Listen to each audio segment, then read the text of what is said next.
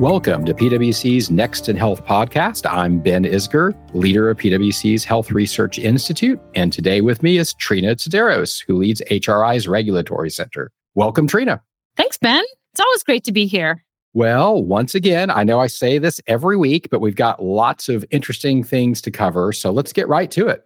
Let's dive into this concept of excess deaths. And I know that sounds like a gruesome way to dive in, but there's been a lot of discussion around COVID numbers in the US and comparing those to excess deaths and what that may mean. So, Trina, could you enlighten us? What are excess deaths?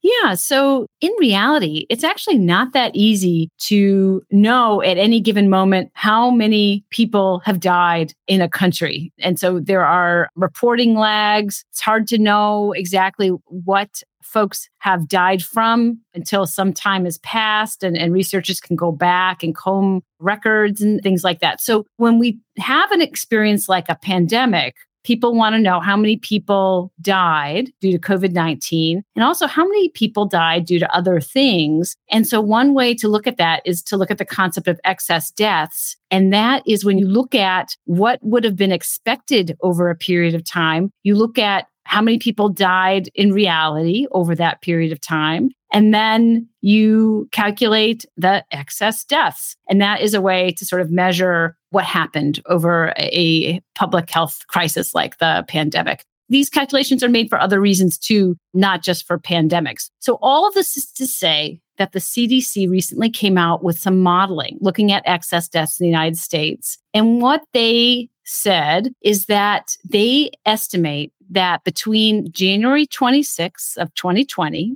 which is when the public health crisis began, and February 27th, 2021, so about over a period of 1 year, that between 546,000 to 660,000 Americans, more Americans died between that period of time than would have been expected had the pandemic not happened from all causes. So that's not just COVID-19. That is everything else too. The range is large because we don't really know yet. This is a modeling calculation. But they also said that they estimate that between 64,000 and 162,000 Americans died of causes that are not attributable to COVID-19. Those are additional excess deaths. So between 64,000 and 162,000 more Americans died of other causes, not COVID-19, than would have been expected. And so I think this just speaks to the cataclysm that the pandemic has been, that we're all quite aware of. And as time goes on, researchers will be able to better pinpoint these numbers. But clearly, no matter what numbers we're talking about, 546,000 Americans or 660, we're talking about an enormous number of people, an enormous number of losses that we experienced in the United States. Well, let's keep on the theme of numbers, but just twist just a little bit. And let's talk a bit about ED visits. So the emergency departments, very interesting numbers in terms of what has been happening during the pandemic and still what's happening now. Apparently, people aren't going to the ED like they were before. Yeah. In many areas, hospitals rebounded in terms of their volumes shortly after the lockdowns of the spring last year. But emergency department visits are one area where that just didn't happen. We had a huge decline in the lockdown, which we are all familiar with. But then after that, both for adults and children, the utilization in the EDs did not return completely, especially for children under the age of 10. Why that is, we don't really fully understand. I think that will be looked at in coming months and years. But part of it could be that parents and adults found other ways to get care, that they avoided the emergency rooms because they feared that they were full of COVID patients or people who had maybe were suspected to have COVID. And so they found telehealth and other ways to get care. That could be part of it. It also could be that people decided not to go, even though they might have been having something very serious happen, like a heart attack or a stroke. And some of that might account for some of the excess deaths that we were just talking about from other causes other than COVID-19. But that is an area that has not rebounded completely. And that is an interesting phenomenon that we'll be looking at and examining in the years to come. But there are some areas, though, that the data is showing where we do see some increases. And I think infectious disease and mental health disorders fit in those categories. What do you think's going on there? So and all of these data come from the CDC as well. When the CDC looked at diagnoses associated with these emergency room visits that did happen for adults, so these are adults over the age of 18, they found that the proportion of visits went up for mental health situations, socioeconomic and psychosocial factors, and of course, unsurprisingly, COVID-19. So those are the areas where the proportion of visits went up.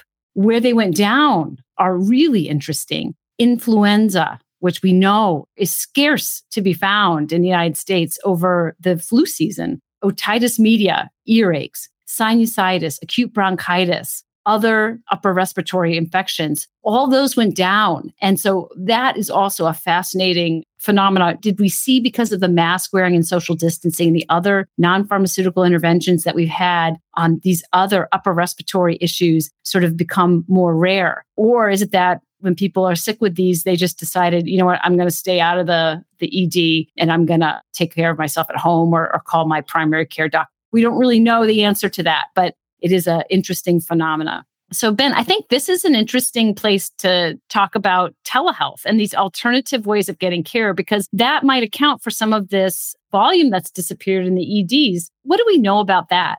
Well, I think that's kind of the million-dollar question. And you're right. It actually ties perfectly to what's happening in terms of the emergency departments. The question is, are people using other points of access to care? Telehealth is one of those. We asked this question in a recent consumer survey, and we asked, where would you be willing to receive services virtually? About a third of consumers said they would prefer an initial assessment of a physical condition to be done virtually. More than a third said ongoing treatments for a physical condition. 16% of consumers said they'd actually like a virtual emergency visit. And almost 20% said for mental and behavioral health services. So I do think there's something in the data there around people just having other sites of care besides the emergency room. You know, when we go to the physical spaces as well, we actually see something similar. So urgent care, the use of urgent care has gone up 18% by consumers over the course of the pandemic. And the use of retail health clinics has increased by 40% over the course of the pandemic. So again, both virtual and in-person, lots of other doors into the health system besides the emergency room, which, by the way, is something that the health system has been working on for years, getting proper use of the emergency room and then using other sites of care for more non-emergent conditions. There was another thing that you mentioned, Trina, about use of the emergency room, and that's for mental health conditions. And certainly that could be a very appropriate use of the emergency room. As we know, mental health, there's been a really tough impact on mental health during the course of the pandemic. So we asked consumers again, what do you plan to use to help you manage anxiety, stress, or other mental or behavioral health issues resulting from the pandemic? Going back to our video telehealth visits, about 12% of the younger demographic, 18 to 24-year-olds, said that they would like to use a video telehealth visit for a mental health visit. About 7% of the population at large. Virtual support groups, 8% in the younger demographic, 3% overall. An emotional support app, 10% of the younger demographic, about 3% overall. And then a video telehealth visit with a specific mental health professional, almost 20% of the younger demographic and about 7% of the population overall. So I do think we're reaching this inflection point of not just substitutes for the ER, but also virtual being a place where people can go for mental health care as well. While we're connecting to mental health care, I want to turn to another very, very serious subject, which is around suicide rates in the United States. And Trina, we have some really interesting and actually some very challenging statistics that we see coming out about suicide rates. Yeah. The New York Times actually wrote an article recently pointing this out. So hat tip to the New York Times for talking about this. The number of suicides in the US over the pandemic actually declined, which was a surprise to a lot of folks because we had heard throughout about the sort of dramatic rise in reports of anxiety, depression, and suicidal ideation amongst Americans. So whenever there were polls, there were these big increases in the numbers of people saying that they were experiencing these really tough conditions. And so people wondered, will we see the number of suicides rise? But they didn't. They declined overall. But that is not true for Black Americans. The suicides actually rose for Black Americans. I've not seen an overall national picture, but what the New York Times pointed out is that if you look at some of these state reports, so states have done their own analyses, and state after state that has looked at this has found the same trend, which is that the suicides for Black Americans have gone up. I'm looking at some data right now from Maryland, and Maryland found that. And you can see the white suicides actually went down over the period of the pandemic after an initial rise during the lockdown period. But for Black Americans, they actually rose. And so this is, I think, again, an expression of the very different experiences that people have had in the United States. Another way that Black Americans have suffered more during the pandemic as a group, and a very concerning trend that I think will have to be looked at and addressed. So yeah, very sad data, I think, and in some ways not surprising given all that has happened over the past year, but still a really sad and tragic one nonetheless. And I think the key phrase that you used is not surprising. And I think that's the shame and the challenge for the health system. And our research from 2 years ago, we looked at race and gender and age and how that affects the health treatment that you get in the US. And so this is not a new story of inequities in the health system. We've seen it in the data. Women have worse outcomes overall than men after certain types of heart attacks. Black women have a higher incidence of heart attacks in all age categories compared with white women. Black consumers are less likely to get pain medication than other patients. Women are less likely to be in clinical trials than men. So all of these things matter, and we are seeing it in the data. Certainly during the pandemic, we have seen it. But I think it's important for our listeners to know that it's not just because of the pandemic that we actually have had these issues in the health system overall. Trina, it's one of the reasons why in our consumer data, we have been looking more and more at race and ethnicity, because it's not only to point out the problems, but it's also the solution. So how do we make sure that we have more equity in the way we deliver healthcare?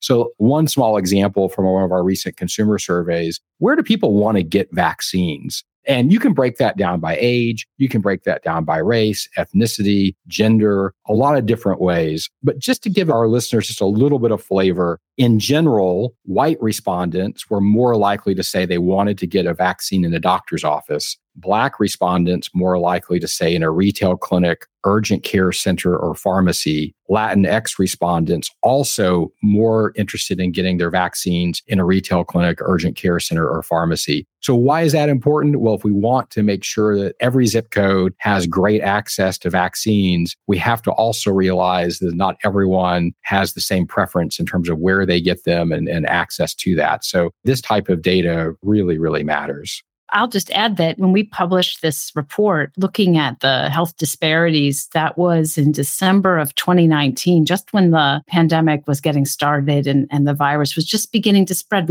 Barely anyone was aware of what was coming. And I think that the thinking behind what we wrote in that Top Health Industry Issues report, it rings so true now, looking a year later at how the pandemic played out, and even the thinking around vaccines that we just published. A lot of these are known facts, and if they're put into action, they can make a real difference. It's just a matter of taking these insights and executing on them. Well, Trina, I think that's perfect advice for us to end the podcast on today, and a lot for our listeners to think about. But for more on these topics and other health industry insights driven by policy, innovation, and care delivery changes, please visit our website at pwc.com/HRI. Until next time, this has been Next in Health.